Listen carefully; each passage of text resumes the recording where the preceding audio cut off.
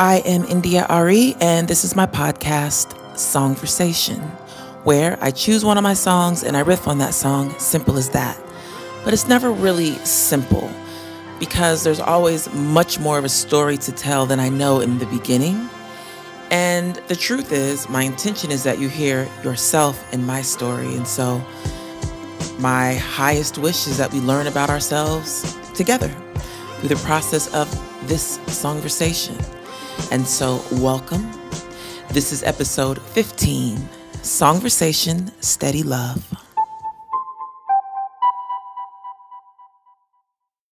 Welcome to episode 15 of Songversation, the podcast. This is Songversation, Steady Love. As I was doing the intro, I forgot to remember or to consider what song this episode was going to be about. And so I just let what wanted to come out. And that was Steady Love. And so I have no idea what I'm going to say. You've heard me say that many times, but I'm sure something will unfold because it does every time.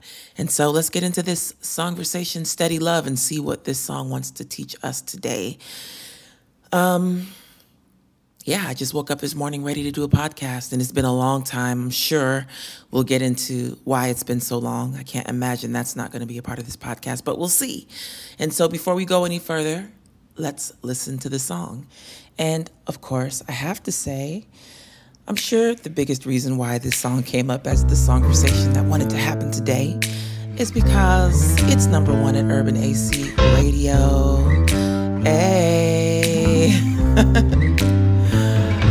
What y'all say? Ooh, hey, steady love.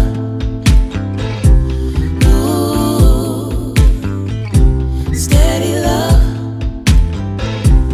Ooh, steady love. Ooh, steady love.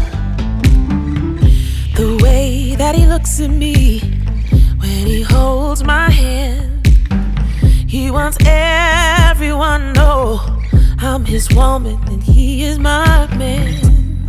We can talk about anything, he's got nothing to hide.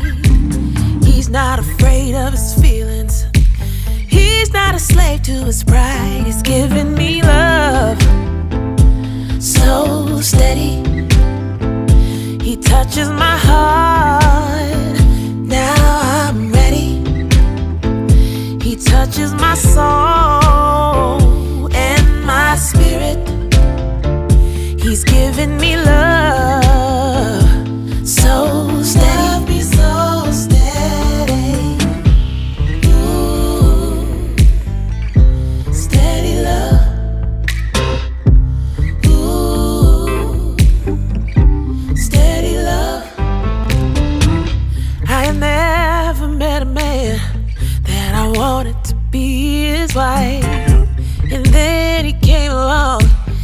It's so natural to make a life, 'cause he's a perfect compliment, 'cause I'm a boss in my world. But when we're together, he just makes me feel like his girl. He's giving me love so steady, he touches my heart. Now I'm ready. He touches my soul and my spirit. He's giving me love so steady. So steady. He puts every other man I've ever known to shame. I just wanna be with him, talk to him, sleep near him, walk with him, be with him. I wanna be lovers and friends and mother his children, make breakfast on Sunday and fight and then make up again. 'Cause if life's gonna be crazy anyway, I wanna do it with him. Steady love. Hey. Ooh. Steady love.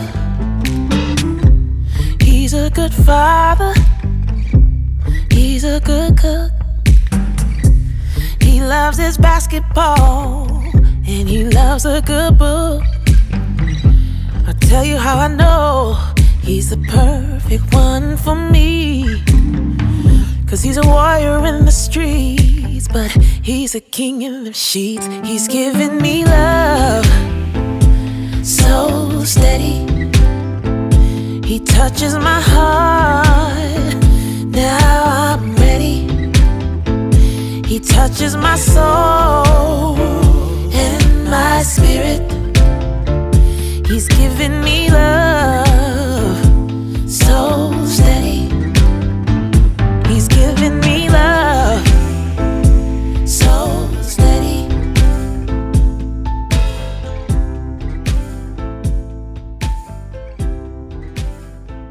He touches my soul and my spirit.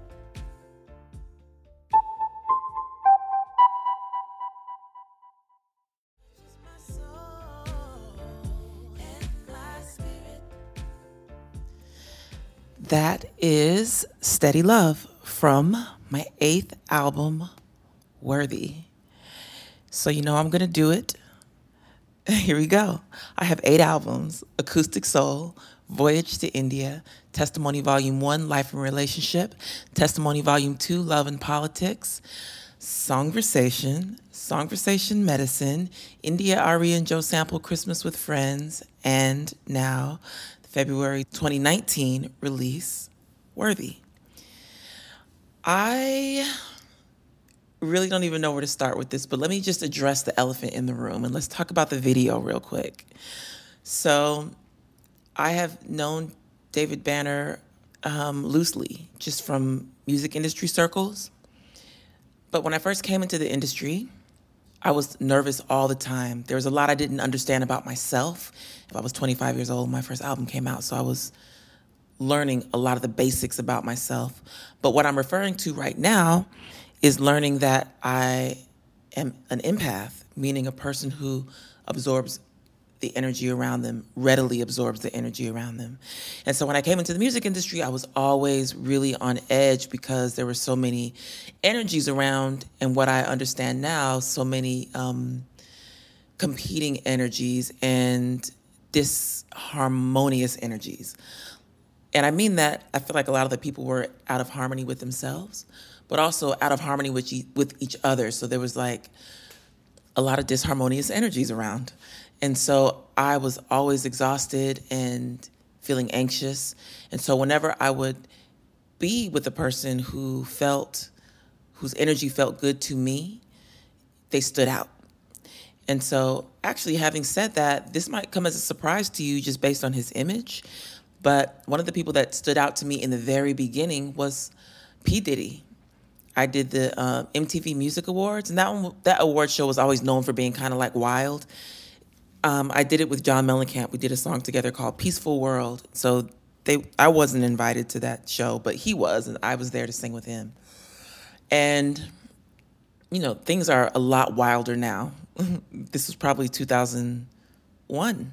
This was 2001 when we did this song, and things are a lot wilder now, and all the shows are wild. People wear see-through clothes and, you know, thongs on TV and twerk and cuss and, you know, all kind of shit.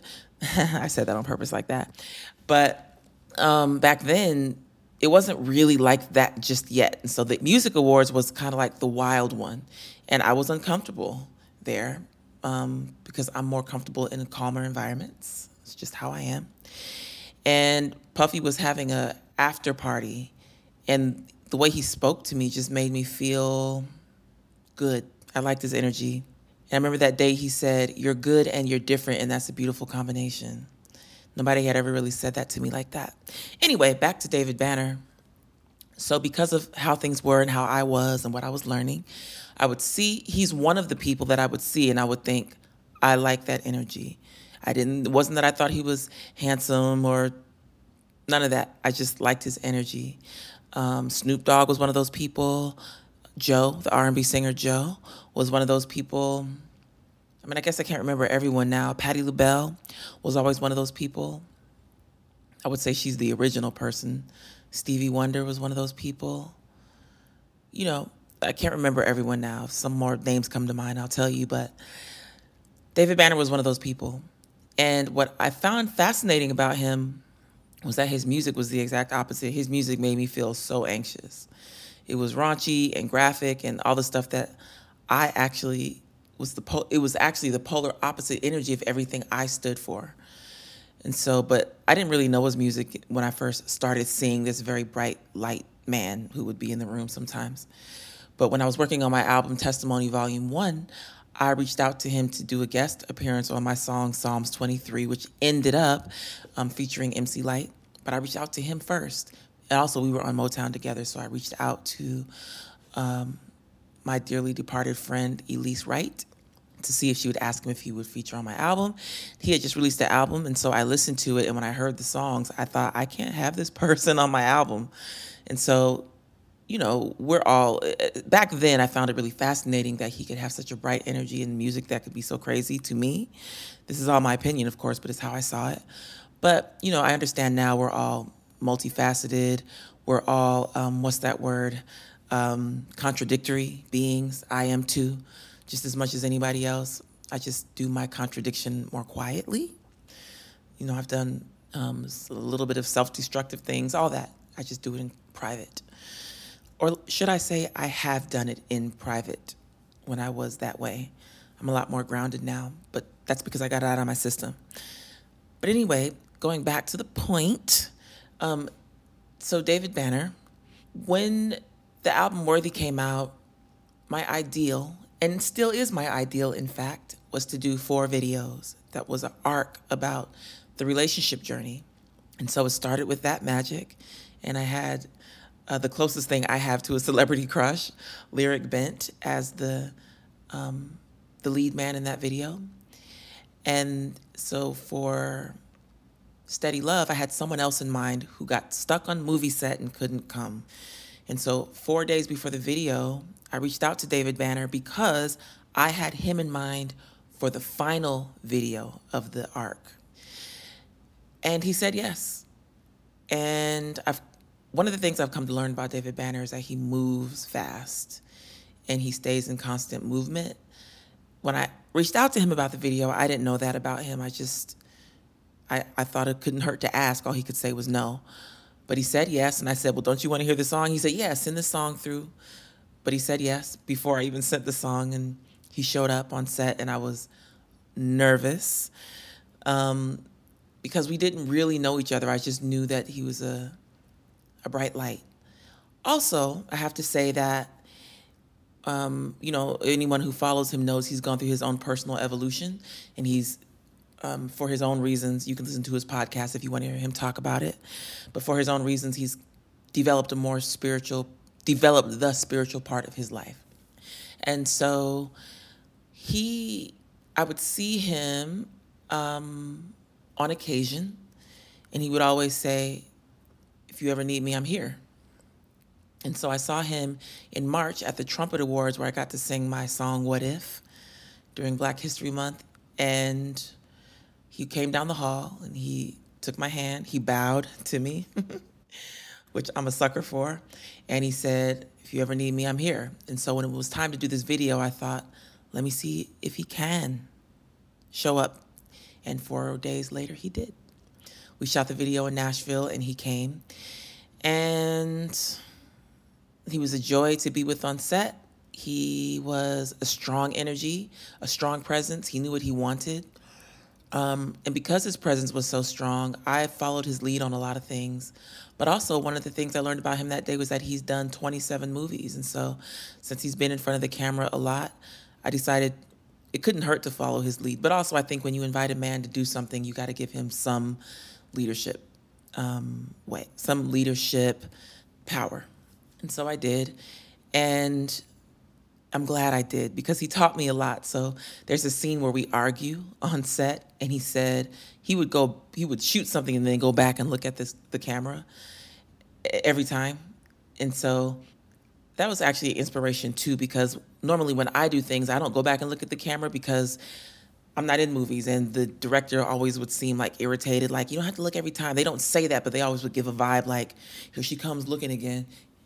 He would just walk over there and look, and they didn't say anything. And so I'm always going to go back and look at every take now because these videos are mine. But anyway, having said that, he would go back and look at the takes and he would report back to me. And so in that fight scene, he said, "You have like a hint of a smirk on your face." Oh, I do? Because, I was amused. I loved being with him in that way. And so I took that smirk right off my face when he said it. And he also said, you got to start the scene before it starts. So, you're over off to the side, you're mad inside, you're arguing inside, you've already been through the stuff inside. And then when she says action, you're in it. You don't start when she says action. And so that helped me to get the smirk off my face too. And so there was a lot of stuff like that he was able to coach me through. And I loved that. I don't know. I think that also it helped that I had my best friend who helps me run my company, Soulbird. I consider her the CCO, Chief Creative Officer of Soulbird. And so she had to talk with him before we got on set because I was like, can you just help me smooth this over? It's the same thing with That Magic video. Like, I invite this gorgeous man and then he shows up and I don't know what to do. And so she had to talk with him and he said, no, she's in good hands. And she came to me and she said, this is going to be great. And I trust her instincts. And so when she said that, I got onto set very comfortable. And actually, David came into my space and had his makeup done. And so I think he came into my space intentionally so that we could be sure to kind of mingle energies. And he's an interesting dude. He's very authoritative. And so the glam squad was in my room and he said, can everybody leave? I wanted to have a talk with the queen. And so they all left and we held hands and he looked into my eyes and he said, I'm here for you. Thank you for inviting me. I want you to know you're in good hands. It's going to be a beautiful day or stuff like that. I don't remember exactly what he said. And I said the same thing to him. I said, I'm a supporter of yours, an admirer of yours. I'm happy that you're here. And I said, I'm getting the feeling that I'm glad my other friend couldn't do this because this feels just right before we even got on set. And so we got on set. And we started doing the scene with the pancakes. And the director said, okay, turn around and kiss him. She's from Australia. Turn around and kiss him. And for a split second in my head, I was like, oh, shit. But that split second passed, and I turned around and I kissed him. And it felt so comfortable and at ease that I knew I was in good hands that day. And we went on to shoot our video. And every time she would say, turn around and kiss him, I would do it gladly. And so anybody who's wondering, his lips felt nice, his breath smelled good, his hands felt good. It felt good to be in the arms of somebody who's that size. I'm not really a big person, but I'm also not small. And then my energy is very big. And so he was big enough to hold my energy. And I liked all of that. We laughed, we had fun. As soon as the video was done, he got in the car and flew home. And so I guess we finally got to the elephant in the room. Anybody who's wondering if we're an actual couple, I will say this, we were not a couple at that point. We were friends. We were getting to know each other at that point. And we've developed a nice friendship and relationship since then. Yeah. So I want to talk a lot more about the song in this next segment.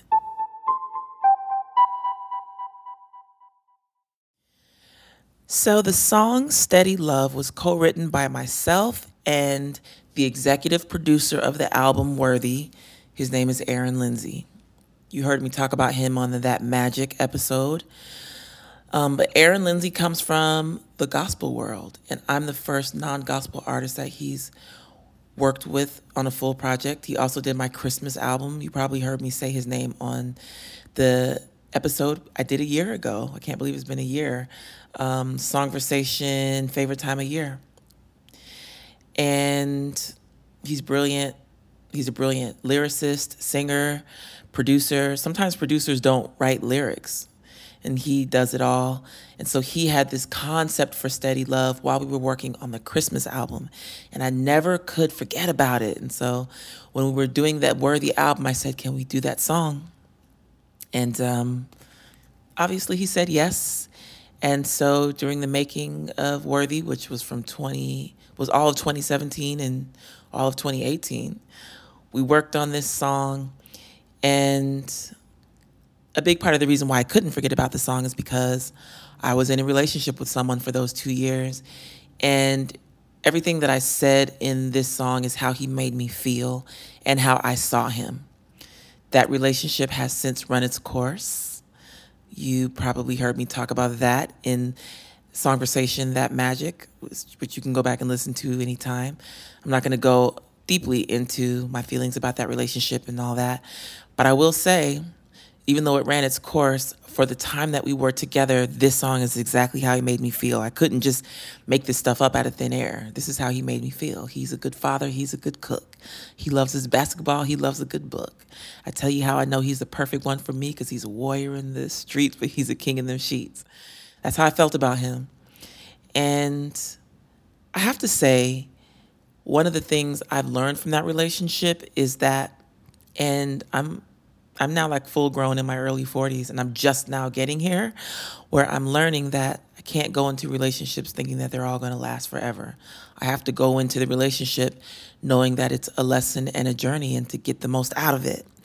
And so for me, it didn't have to be a 15-year-long relationship that started with marriage to be steady. Now, I have to say this, Aaron's been married for I think 18 years with 3 children. And so he does have that quintessential steady love. And so I'm thankful that we were able to put our minds together to create this song, Steady Love, and to create this story. Because at its essence, Steady Love is a song about commitment. Because if life's going to be crazy anyway, I want to do it with him. This is a song about commitment. And again, although that relationship did not end in marriage, it started with the commitment, and we were committed to the end. I'm not going to even lie. It got crazy at the end. It really did. But this is the first long-term relationship I've been in that I was not completely torn up about when it ended. I'm not saying I wasn't hurt. I was hurt, and I was devastated, and I hated the way that it ended, and I hated how upset we were with each other at the end. But this time last year, I went home for Christmas, and when I came home from Christmas, I decided to have a staycation in my condo, and I literally got on the floor. I bought this little beanbag thing, and I sat on the floor on my yoga mat on the beanbag from December 26th to January 7th.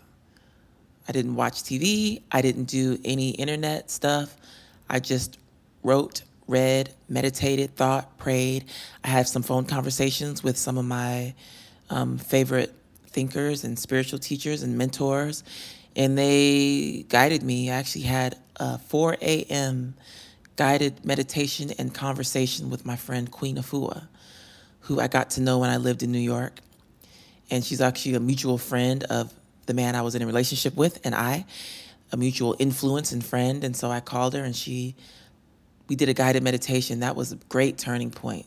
As a matter of fact, that was on the 27th of December. And so that was a nice taking off point for the healing of that relationship. And by the time I emerged January 7th, I was free of the pain and grateful for the lessons, and ready to rebuild myself, because there was a lot of financial stuff involved in that relationship, and so I had to rebuild my finances. And so all was in alignment, though, because I had an album coming out. My album came out February 15th, and so about a month from the day I got up off the floor, I was releasing my album, Worthy, into the world. And then I went on tour, and that helped me to rebuild my finances. And it helped me to focus on my life and my future instead of my past. And this is going to be strange to say, but that whole tour, a lot of those songs were about that relationship, but I didn't think about him when I sang the songs on stage. What I thought about was the audience, and I thought about my relationship journey as a whole. Because at this point, I've been in a few long-term relationships, and I thought about it more in general with the lessons. And I think it's a good place to be. I can certainly say I feel good about things. And every time I say a year ago, it feels strange, because this year flew by. 2018 felt long with the end of that relationship, with the passing away of my beloved Blue Miller, with all the struggle to get the album done and moving. And I lived in all these different places at the same time. I talk a little bit about that in Songversation The Worthy Tour. I think I also talk about it in Songversation That Magic. I can't remember which episodes I detail, but I talk about moving into a new house and all the stuff that went with that. And so I was scattered and heartbroken over Blue, devastated over Blue, and struggling with all this stuff. And it made the year feel really long. 2019, I was busy. I went through some hard stuff. I will talk about that in a minute.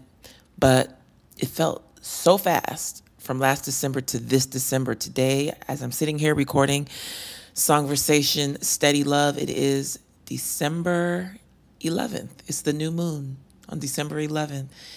And just knowing that it was all a year ago is wild. But it was.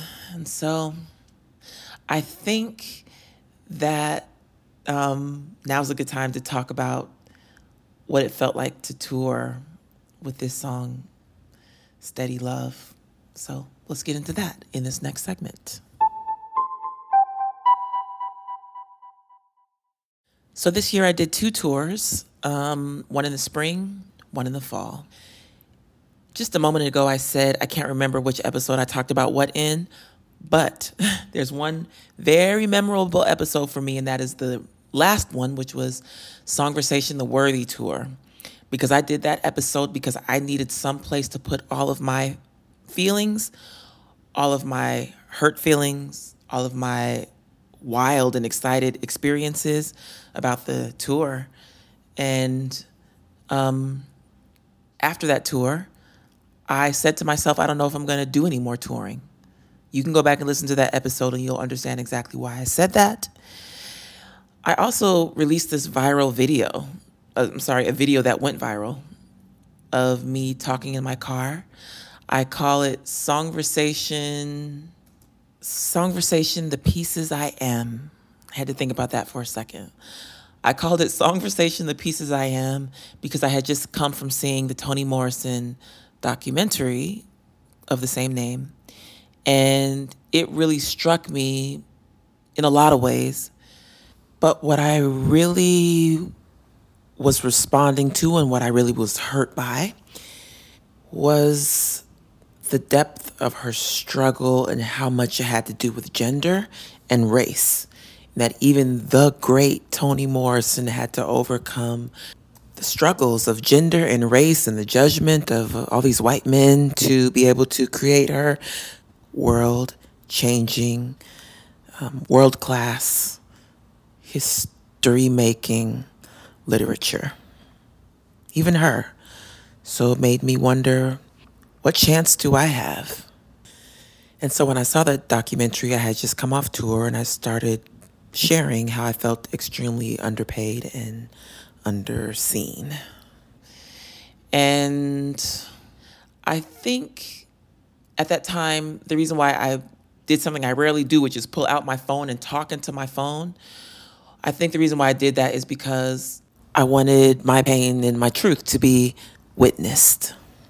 Because the truth is that for me and a lot of other people I know, I'm not the only person I've heard say this, the music industry is almost emotionally abusive. Like, all this stuff happens that is blatantly sexist and racist, and then they tell you if you say anything about it, you might not get what you're trying to get, so don't say anything. And it's crazy to abuse a person and tell them not to say anything. And so it's a radical act for me to just speak up and say how I feel, especially when it's something that is critical of the industry I'm in, and fearing that perhaps it will put me even further down the line of someone who should receive their just due. And so that's probably the real reason why I picked up my phone and made that video that day, because Toni Morrison was a person who spoke up. If you saw the documentary, you saw her speak up. And I feel I've reached a point in my life, in my maturity, where I can say what I want to say. And so I've been saying what I want to say. And so in that video that day, I said I may not tour again. And I meant ever again. That was in July. And then September came and I went back on tour. I felt strong enough. I felt like I had talked to my team enough. I felt that they heard me and that we were going to be able to do this. And the saddest thing happened. And it is that all the stuff that I was so hurt by in the first tour in the spring, all that stuff picked up where it left off. The logistics of the tour, that is actually someone else's job. The logistics of the tour were not taken care of, and I had to suffer through so much while at the same time being soft enough to do my performances. And it was hard. I feel like it aged me, it hurt me, and it made me want to quit. And, I thought, if it's going to be like this, I'm not doing this shit. And I got out on the tour starting September 15th in my favorite city, Seattle. And everything picked up where it left off. Things were not in order. The logistics were a mess. And I had to struggle through it. And so the first show in Tacoma, Washington, before the show, I had a complete, sheer, utter meltdown because I felt so hurt and disrespected. And I felt like my greatest fear had come true.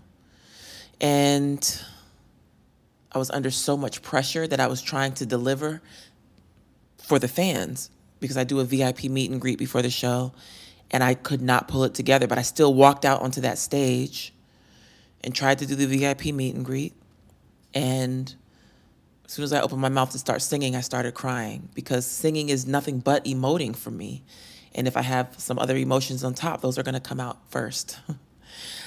And so I'm not going to go out too far into this, but the reason why I was so devastated in that moment was because of the lack of respect.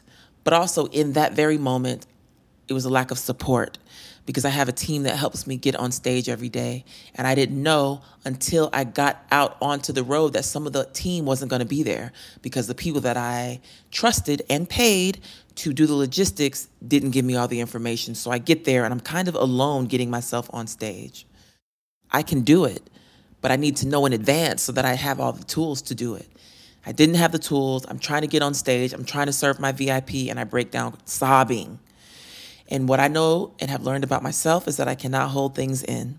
And so I sat the offending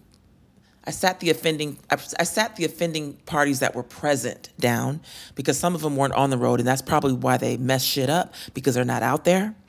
But the offending parties who were there, I sat them down. We had a conversation, and the conversation was very fulfilling for me and for them. We both cried. And then I called my mother, and she was able to calm me down.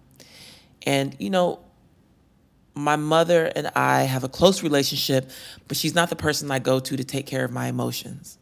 I had to learn that in my adult life that she's not that for me. She's other things. My mother's my backbone. But when I'm need someone to take care of my emotions, she's not the one. But I was completely out of it to the point where my face turned a different color. Because when I came back to, my stylist and my assistant both asked me, "Did you fix your makeup?" And I said, "No. The color came back to my face." And that's a real story. And so I said that all to say, when I called my mother, because even though she's not my soft place to land every time, when shit really hits the fan, she's the one. And so I called her and I was sobbing, and she said, "What's wrong?" She was panicked, and I started telling her that things weren't right. And she prayed, and my mother is so funny.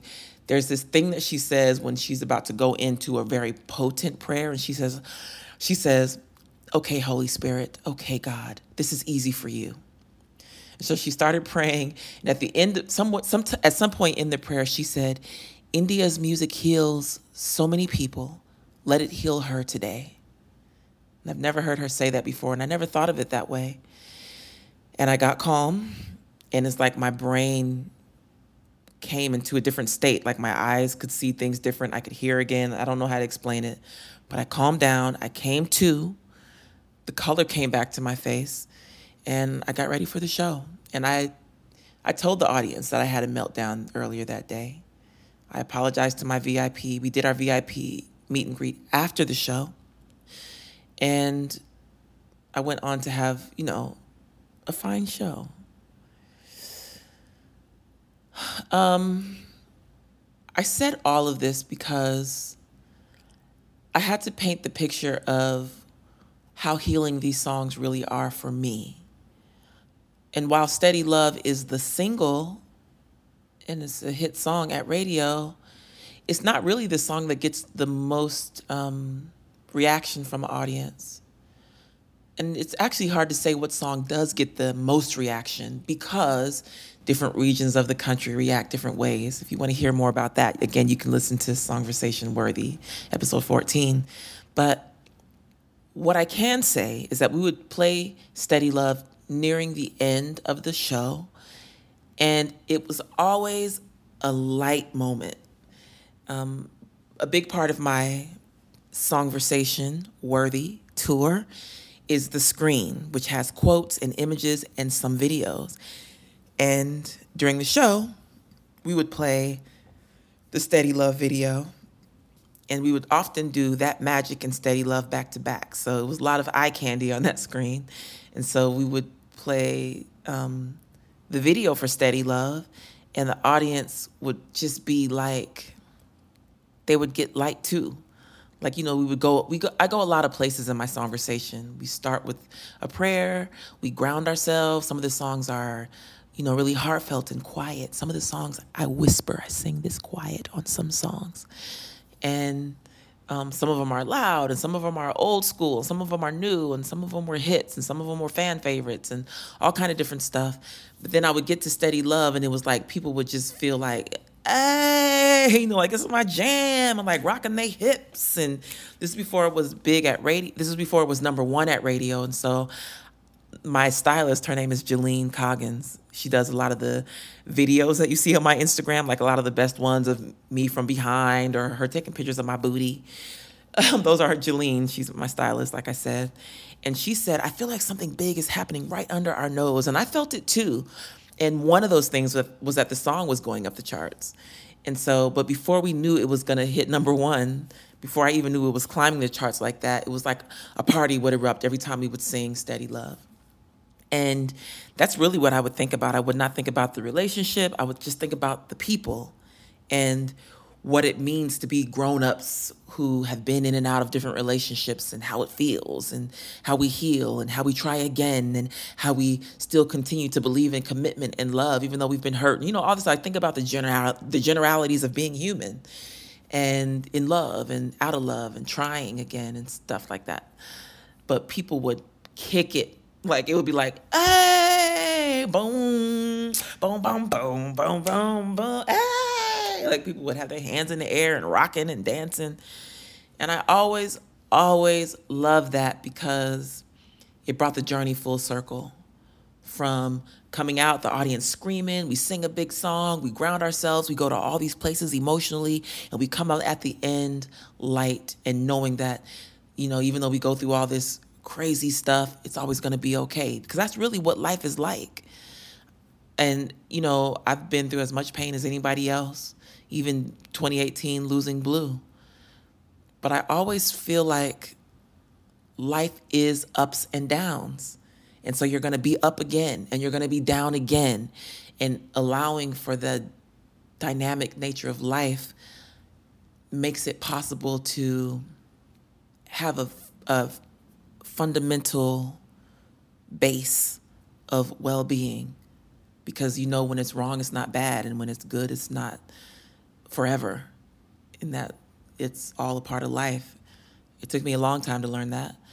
But I get it now. And so it was like Steady Love was the bookend to beginning the Songversation Worthy tour with the song I Am Light, that talks about us, you know, understanding our self-worth and our beauty and our light despite all of the darkness that is in and around all of us.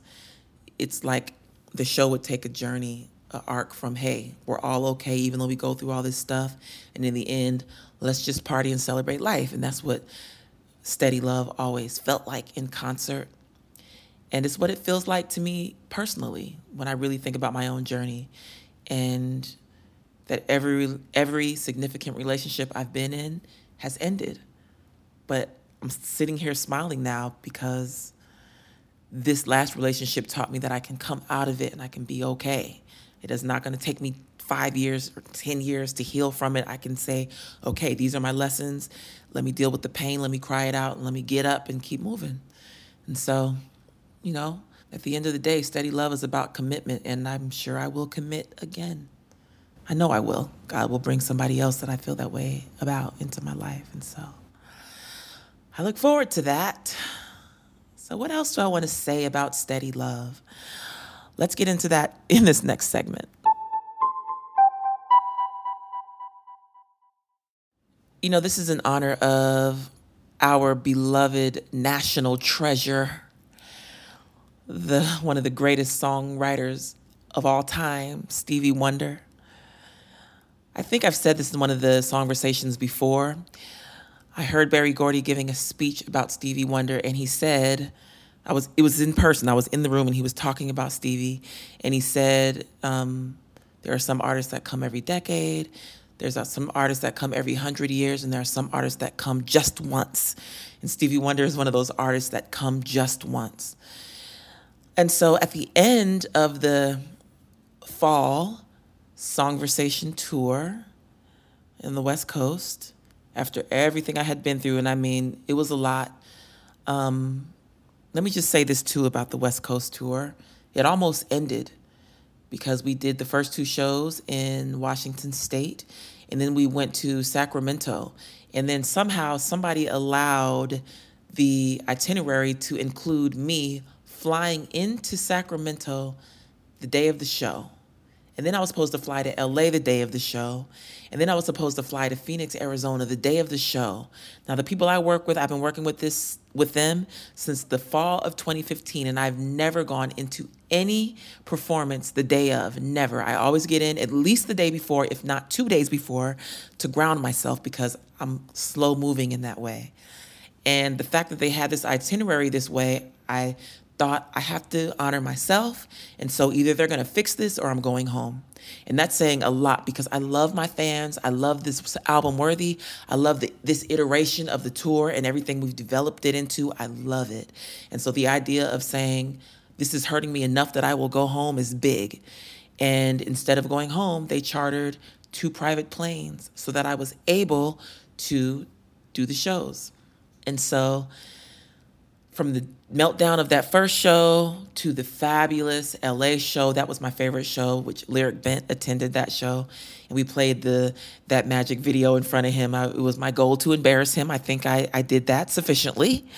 And the show ended in San Diego on September 30th, and my birthday is October 3rd. And so if you know me, you know I go hard for my birthday. There's a very authentic feeling of just being lit up from the inside that comes over me around my birthday. Always. I always feel that way. All the way through Libra season, I just feel really alive and like effervescent and incandescent and like the most blessed person ever and my most blessed time of year. And so my birthday was coming, and I knew that I could do almost anything that I wanted for my birthday because I live by design a life that is very free. And I couldn't think of where to go. I didn't have any time to plan anything because the tour took up all my energy, all my bandwidth. I couldn't plan something on a whim because there was nothing in my heart that I just knew I wanted to go do. In the past, I spent a lot of time in Hawaii, but Hawaii's different. A lot of things on the earth are different right now just because things are shifting.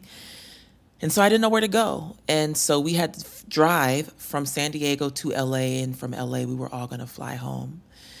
And then I asked my travel agent, maybe there would be a good place to go. And in fact, I also asked David Banner where his favorite places to go on the West Coast were. And he had some ideas like Big Sur and going up the West Coast. And then my travel agent said, what about the Malibu Beach Inn? And for me, LA always held a connotation of work. You get in, you get out.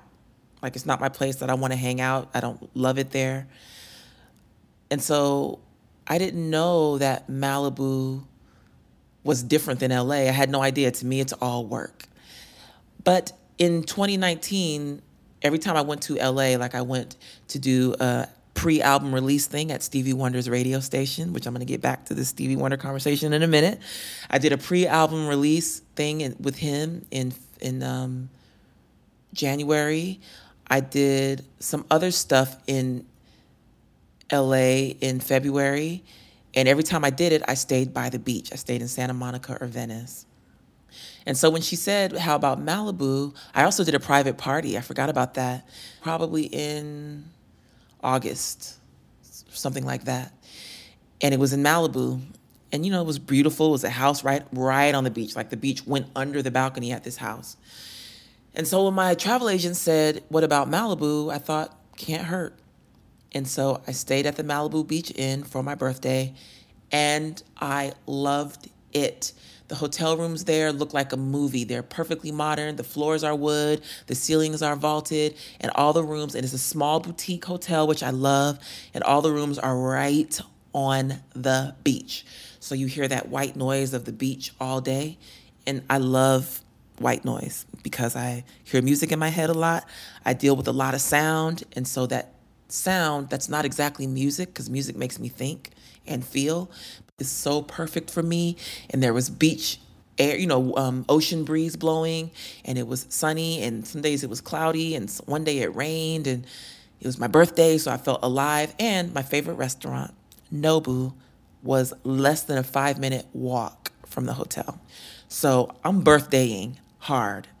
And I also tell myself, since I'm in LA, I'm going to go see Stevie Wonder. He calls me every year without fail for my birthday, which I count a huge blessing, because who can say that? And not only that, who can say that Stevie Wonder calls them on their every birthday, but who can say that their hero calls them every year on their birthday? And he called me, and actually I saw him 2 days before my birthday. And I told him I was in LA and I wanted to come visit. And I went to visit. And we sat, he was playing his arpeggi, and we sat in his living room area and just talked about stuff. And he said some of the really most beautiful things to me. And one of the things he said was that I was one of his favorite songwriters of my generation. He said, because I sing about the vision of love that he believes in. And I also learned that day that his niece, Nikki, who was staying with him a lot, we all have heard that he's having a health crisis with his kidneys. And so Nikki was there with him, going through everything, all the doctor's appointments and stuff. And Stevie Wonder is her favorite music, but her second favorite music is mine. And so she would play it for her grandchildren and for Stevie's children. And she said that she would play that playlist every day. And I said, so you're saying that Stevie would hear my music at his doctor's appointments, like several times a week? And she said, mm-hmm. And I said, what does he do when he hears a song? She said, he'd just be rocking back and forth, like patting his hand on the table. And so I could almost cry right now thinking about the fact that my hero in his health crisis would hear my music every day. Like, it's one of my greatest gifts, I think, to be able to gift someone who's given me so much.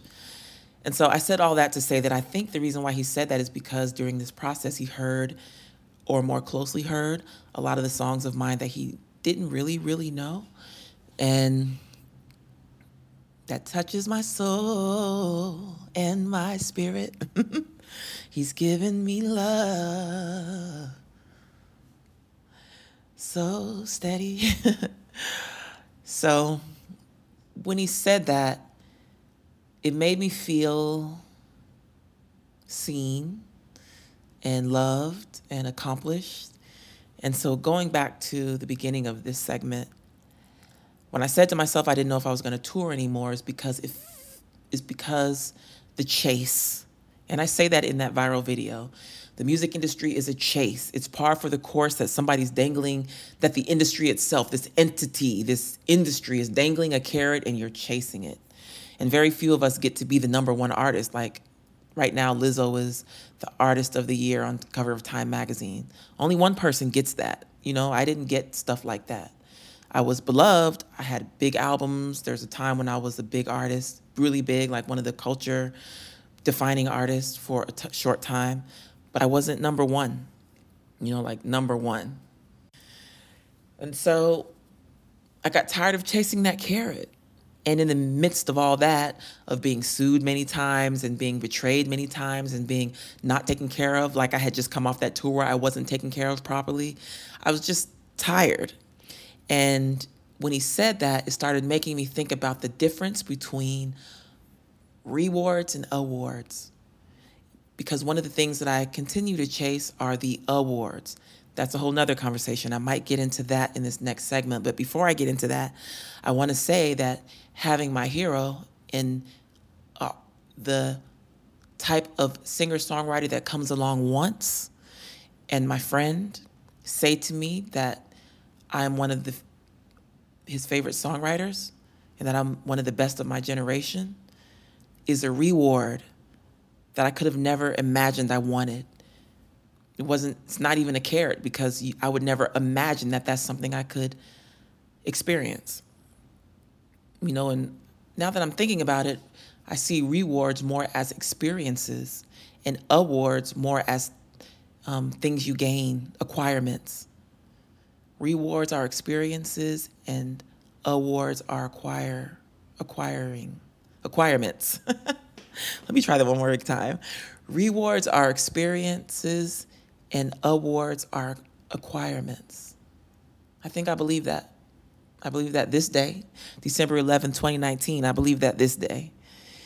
And I've had some beautiful, beautiful experiences, but there's so much that I wanted to acquire and gain that I didn't. And a lot of that has to do with awards, award shows, literally little shiny statues, recognitions. A lot of that has eluded me. I was never like on the cover of People magazine or People's Most Beautiful People or Vanity Fair, Music Issue or Rolling Stone or Vibe or none of that. I had a couple of covers, a few, but not many, and none of the much sought after ones. And so, matter of fact, let's get into that in this next segment because I might be ready to make this announcement about what I want to do next with my career. In this next segment, let's get into it. Oh, but before we get into that, let me say Malibu, California was a wonderful experience. I stayed at the Malibu Beach Inn for 5 days, and then I rented a house where my best friend who came to California from Memphis for just 36 hours just to see me, my stylist, Jolene, one of my oldest friends, a singer named Larnay. You can look her up. You might remember her. And one of my good friends, Dagmar. And then we had some good male energy, my friend Knowledge Bennett, and also my friend Supreme Dow, who ended up doing some private chef work for us. We spent some days there at the beach house. The guys didn't stay, but they were there on occasion. And the girls, we all hung out at the beach with loud music playing and beautiful living room and eating food and talking and watching movies and having fun. And I had the best birthday. It was a wonderful healing after that horrible experience of that tour. And then, after my birthday ended, I came home for 1 day and went back out to finish my tour. I did 2 dates in Maryland and I did 1 date in New York, which is a private show for the Red Cross. And then I came home October 17th, and I rested until November 17th, where I did the 17th and 18th were 2 shows in Nashville, Tennessee with the Nashville Symphony Orchestra. And then after that, I decided to end my year. I was supposed to have a show yesterday, December 10th, and today, December 11th, in San Francisco, 2 symphony shows. But I had to pull out of the shows because I needed to take care of my health. Dental work, some extensive dental work was a part of it, and some other things that I choose not to go into here, personal things. But I really needed to take care of my health, and so I woke up today. I actually was at the dentist yesterday. So I woke up today knowing I wasn't going to go out and that I was going to just take time to heal and be quiet. And I decided to do this podcast, and so from September 15th to today, December 11th, that has been my journey. And let's get into this next segment about my future journey. So let me see how I say this. have made some decisions because I came into this year making a pact with myself that I was going to go hard as I could and make decision about how that felt later. And as hard as I could means it refers to how I choose to write out my album cycle. So an album cycle is the time that you spend from the time that the album is released to the time that the album is no longer being actively worked by the label at radio and at retail. And I'm still kind of in album cycle, but album cycle generally lasts about a year. And going really hard with that meant doing as many interviews as I could. And it meant touring. And as I've mentioned several times in this podcast already, I went on tour twice this year. And the second time I went because I had committed to it, even though I had a feeling that it was going to be very difficult because I was already at my limit with all of it from the spring tour. But I had no idea it was going to be as difficult as it was. But I went because I was committed to doing this year full out, going hard during this album cycle. And now that I've been through the full album cycle, there are certain patterns that continue to come up throughout my career of like having non-supportive management or management that doesn't support me in the appropriate ways, or, struggling with touring, not being paid guarantees that I feel are big enough for the production I bring and for the artist that I am.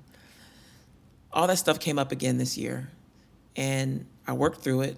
I pushed through it, and I realized that I'm tired of pushing through. Things need to change, and the thing that really needs to change is me. And so I'm restructuring my business, and I want to just handle it a different way. And so I'm working on that. I went back to Malibu to see Stevie, but also to spend a certain time of year, which for me, is always right around Thanksgiving, is a time of year when I feel like I'm starting fresh. It's my own personal new year of sorts. And I went back to Malibu because I wanted to be by the beach, and Malibu was a new discovery for me, so I went back in late November, and I stayed into early December. And while I was there, I spent time really thinking about how I want to restructure things. And so I want to restructure the way my business is handled, that whole artist manager paradigm thing. I am ready to be done with that. But also I started thinking about what else needs to be let go and what else needs to be replaced. And that is that dangling carrot. So let's get into that for a second. The awards and the rewards. So this trip back to Malibu was precipitated by the Grammy nominations. When the nominations came out, it was a couple days after these Nashville Symphony shows. And I didn't even know they were coming out because I kind of tune out from all that now. And the reason why I tune out from all of it is because I have a traumatic relationship with the Grammys. Here's why. In 2001, my first album came out. February 2002, I go to the Grammys for the first time. I'm nominated for 7 Grammys. I leave the awards ceremony that night 0 for 7. And the next year I go back, none of the black categories are televised. None. No black categories. The only black artists that walked across that stage in performance that night were the Roots, and they were playing behind Eminem.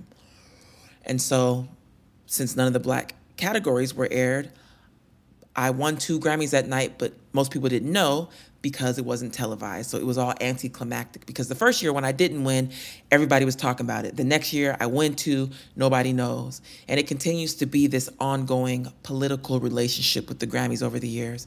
I've since learned a lot of different things about politics. There's a thing called a voting block, how people can get their artist in, and how it's all political, because we as artists want to believe that the Grammys are the night when it's about the music. Some of the other shows are about chart positions. Like you watch the American Music Awards and you know who's going to win because the winner is always the one who is highest on the Billboard chart. It's how the show is structured.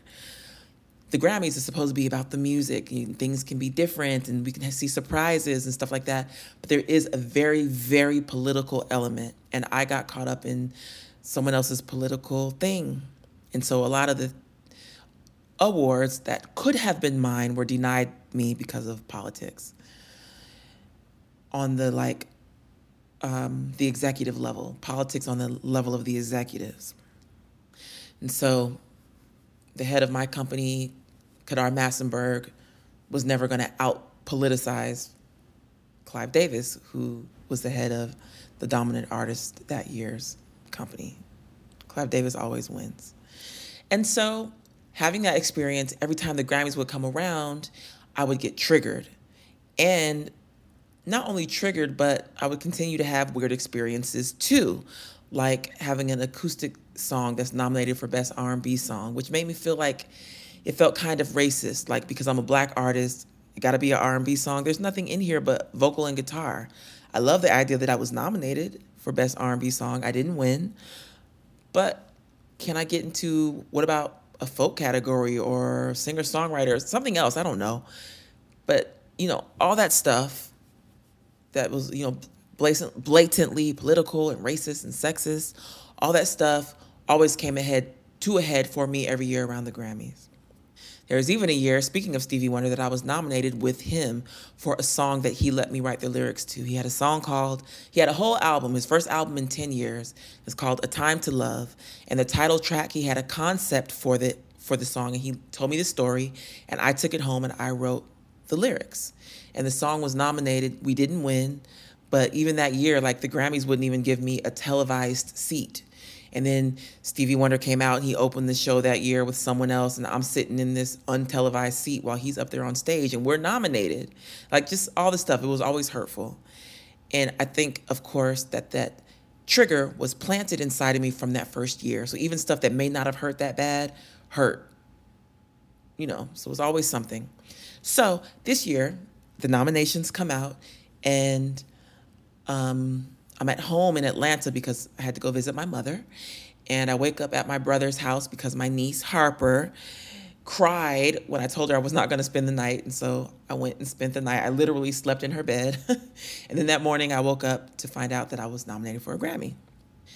And the nomination was for the song Steady Love, which I thought was cool. I wasn't super excited because I don't get excited over the nominations anymore. We'll get into that in a second too. But I wasn't super excited because no more nominations came in. And it wasn't that I thought I needed to be nominated for a cajillion of them, because I'm not I'm not one of those artists who are at the forefront of being in nominations and radio airplay and stuff at this time in my career. So other people are in those categories, and that's fine with me. I was disappointed because the album Worthy was not nominated for something. I didn't like that at all. And there are a few different categories that the album could have been nominated in, and it was in none of them, the album itself. And I don't like that at all. And it then flipped that trigger that I have inside of me of just feeling like I was never properly treated by the Grammys. Okay. And so I was dealing with that, but alone for a while, a week or two. I wasn't telling anybody how I felt. And then it started to bubble over, and then I started to feel funny, and then I made a plan for a trip to Seattle to visit my 94-year-old friend. Get to the airport, I don't have my wallet, I miss my plane, and I realize I'm running away. I get back home, and I am all dressed with nowhere to go at 7 o'clock in the morning, and I realized I was going to Seattle because I was running away, because I wanted to go somewhere and be by the water to work through my feelings. And then I realized I don't need to work through my feelings. What I need to do is give myself permission to feel what I feel. And so having this conversation right now is important for me because all of my career, everyone, literally every single person around me told me not to say anything about how I felt at the Grammys because it would make me look spoiled and like sour grapes. But what I want everyone listening to know is that the music industry truly is blatantly, outwardly racist and sexist and political. And so being a Black woman in this world has this attacks the same way that being a Black woman in the larger world or in corporate America or in any section of America has. That Black tax is always there, and then there's that Black woman tax. It's always there. I've had to deal with it. I learned about it through being in the music industry. My first album came out when I was 25. I knew about racism as a whole, but I didn't know anything about the nuances of the Black tax and the Black female tax. I don't know if anybody ever says Black female tax, but I do, because I know about the nuances of it now and what it feels like. And so my conversation about the Grammys comes from that place, not just from being spoiled because I didn't win. I do want to win. I would love to. But the way that I've been treated by the industry, I am tired of being quiet about it. It hasn't been an easy journey at all. And when I came into it, I was naive enough to think that most people were good. And it's not that I don't think most people are good, but what I do think is that a lot more people than I ever wanted to believe have biases against people based on race and gender. I wish it were not so, but it is so. And it's been hurtful. And going back to that Toni Morrison documentary, when you see it, you will see the struggle of a Black woman in a white male-dominated world who is excellent at her craft and has to fight and has to be literally a history-making, historically excellent writer to get what she got. And that's after decades of being a book editor. Toni Morrison didn't quit her day job until she wrote Song of Solomon. That wasn't her third history-making book. And that's what triggered me that day. It was like, well, how fucking hard do we have to work to get the same thing that other artists get just by doing their work? It's a lot easier for white artists in this industry and in this world. And it's a lot easier for white female artists in this industry and in this world. It's a lot easier for white executives, and it's a lot easier for Black artists who are more accepted by the white mainstream in this world. And so all of that is what I feel when the Grammys come around. And so when I went to Malibu the second time this year, I didn't go because I was trying to escape my feelings. I went because I wanted to give myself room to work through my feelings and to make some decisions about this next decade. Because this is, as we're all realizing, this is the end of a decade. And in 2009, I made some decisions about my career that I have lived out. And I would say those decisions have been successful. I remember being 34 years old and saying, 10 years from now, I will not be able to blame any of those people who are hurting me or who are stifling me for anything. I need to know that I made decisions for myself. And that's exactly what I did this last 10 years. And I said earlier in this podcast that I live a life that's very free by design. I took my freedom. And so I am very free. And so I flew to Malibu with my freedom. And when I got there, I went there to talk with myself about what I want to do in this next decade. But it's not just the beginning of another decade. This is also the end of the first 20 years of my music career. And so let's get deeper into my revelations in Malibu in this next segment. And so going back to the carrot, I decided in Malibu that I wasn't going to chase the carrot anymore. I want to be able to do my creative projects, and I want them to be heard and seen, but I'm not trying to win. I'm not trying to be number one. I'm not trying to beat anybody. I'm not trying to be the hottest shit out there. None of that. What I want is to do what I love and to be seen for it, and to not be held down by anyone. That's what I want. But first of all, I don't want to hold myself down. And so going back to this conversation about the trigger that's inside of me, I prayed a very simple prayer for God to just take the trigger away. And so By the time I left Malibu, I was on my balcony smiling. Oh, and I forgot this part. A big part of the reason why I chose Malibu is because I saw that it was going to have like a lot of rain. You know, it never rains in Southern California. But I saw there was going to be a lot of rain. And I thought to myself, rain at the beach? Sign me up. I love rain. I love cloudy days. I love all the negative ions of rain and the beach. I love all of it. So I saw that that was going to be happening out there in Malibu, and I went. And it gave me a lot of time to really feel good and to ponder these things. And I prayed a simple prayer that God would just take the trigger away. And so by the time I left Malibu, the last day it was sunny, I stood on my balcony and I thought to myself, I did a lot of meditating. There's a meditation studio in Malibu called the Mindry, which is a name they made up, kind of like laundromat, but it's called the Mindry. And I did a lot of meditation classes where I was able to deepen my meditation practice. And in the process of deepening my meditation practice, I was able to get out of my mind and to have moments of clarity that flash in. And in those meditations, I kept seeing, do what you want to do. What do you want to do? And that's an interesting question for me to ask myself because I always have a goal in mind. This time, I had to remind myself that all those thoughts that would come up like, I would love to do this, or I should do that, or I want to try this, or what I really want to do in 2020, I had to remind myself that those thoughts are the things I want. And so I stood on my balcony the last day before I left Malibu, and what I felt was joy about the Grammy nomination for Steady Love. And I had to remember how bad it really can be, because when I put out the album Songversation, I didn't get any nominations. And for those of you who are my Soulbird family, you know that the song I Am Light is important to me and has gone on to be important to a lot of people. And I released it twice. I talk about it in this podcast series. You'll hear me talk about it in Songversation, I Am Light. But I released that song twice because I feel like the first time it wasn't heard. And so the second time I released the song I Am Light, I got nominated for a Grammy for Best New Age Album. And I was able to sing that song at the Grammy pre-show. And that was huge because I know how bad it can get. Like sometimes the Grammys can just ignore me altogether. And so I had to remember that, like, it could be so much worse.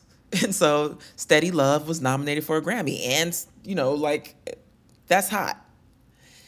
And I had to let go of the disappointment of Worthy not being nominated because it's just what it is. It's where I am at this time. And I also had to remember that it's other people's chance.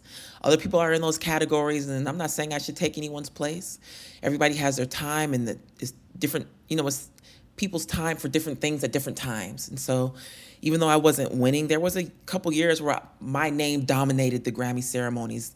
Even though it was because I lost, I was a dominant name. And so I had to remember all of that. And I left Malibu celebrating everything that I had accomplished in 2019, celebrating the clarity about what I want to do in 2020, but especially celebrating the clarity about what I wanted from 2020 to 2030. And realizing that I'll be in my mid-50s in 10 years. And what is it that I want to create? And realizing, again, like I said to myself in 2009, I can't blame anybody else. And so my best friend, who I've mentioned 3 times now in this episode, she said, you know, gratitude is important. And when she said it to me is before I went out to Malibu, and I'm like, okay, gratitude, yeah. Tell me something that works. But what I know when I'm calm and what I got out of my meditations was that it really does pay to look around at what you have to be grateful for. And then also to ask yourself, what is the narrative when you feel you can't find gratitude in something? And so here's what I realized, that my narrative around not being nominated for Worthy was, here these assholes go again. They're going to ignore me again. It's going to be a crazy, heartbreaking experience again with the Grammys, and how dare they, and blah, blah, blah, blah. But what I had to realize is that number one, steady love is something to be grateful for. Number two, I have no control over that. Number three, I'm a Black woman in America, and there are certain things that come along with it and the politics and all that. Yes, but also being a Black woman in America has been the biggest part of what's allowed me to make the music that's made the impact that it's made. The song I Am Not My Hair came out of who I am. All my songs come out of who I am. And I've been able to reach people just like me, other Black women who struggle with a lot of the same things I struggle with, but also I've been able to reach other people inside of their struggles, whatever they are, because of my own struggles. And so I had to remember that I have everything to be grateful for being a Black woman. I love being a Black woman, even when it's hard, and I had to remember that. And so that opened a floodgate of gratitude. And then also awards and rewards.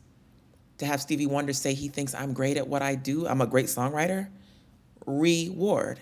To know that there are thousands of people, women and men, across this world who are enlightened and uplifted or fortified or could use my music as a tool. All the people who walked down the aisle and did their first dance to Steady Love this year.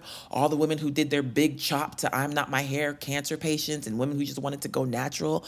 I heard people walking down the aisle to He Heals Me. People in church singing He Heals Me. The song There's Hope being part of the first Obama campaign. Like video, people still talk about video and how it's helped them to understand their womanhood. Heart of the Matter being part of the big Sex and the City movie. Like all the rewards I've had, I have so much to be grateful for. And I left Malibu realizing that. And that the awards, I have a few of those too. Because I have 4 Grammys and I have NAACP Image Awards, one that I won with Stevie Wonder. I won a Grammy with Herbie Hancock. I have, I think, 3 BET Awards. I have a nice amount of awards too. And even though I've been overlooked more times than I've been seen, it's my first time really realizing what it means that when people say, well, being nominated is its own gift. And I understand now that it is because it means that you're in the game and you're seen.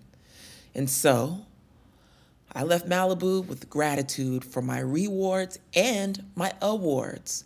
And that cleared up space in my mind to look at this next decade because the carrot, I realized I can stop chasing that carrot right now. And I decided to just stop. I'm done. And once I said that, there were a lot of other things that just went away inside of me, a lot of anxieties and a lot of things that I would be doing. Even right now, December 11th, places I would be and things I'd be doing, I'm not doing it because I want to put my energy in other places. And then once I got home, I was in my meditation space and I realized that there's a carrot that I was dangling in front of myself. So I'm going to make this a 2-part episode because I want to talk more about this carrot, what it was called. Yes, it had a name. I have an announcement I want to make that's very important to me. I have a profession I want to make that is very important to me. And of course, we're going to have our closing affirmation and final goodbyes. So join me here for part 2 of Songversation Steady Love. All right, see you there.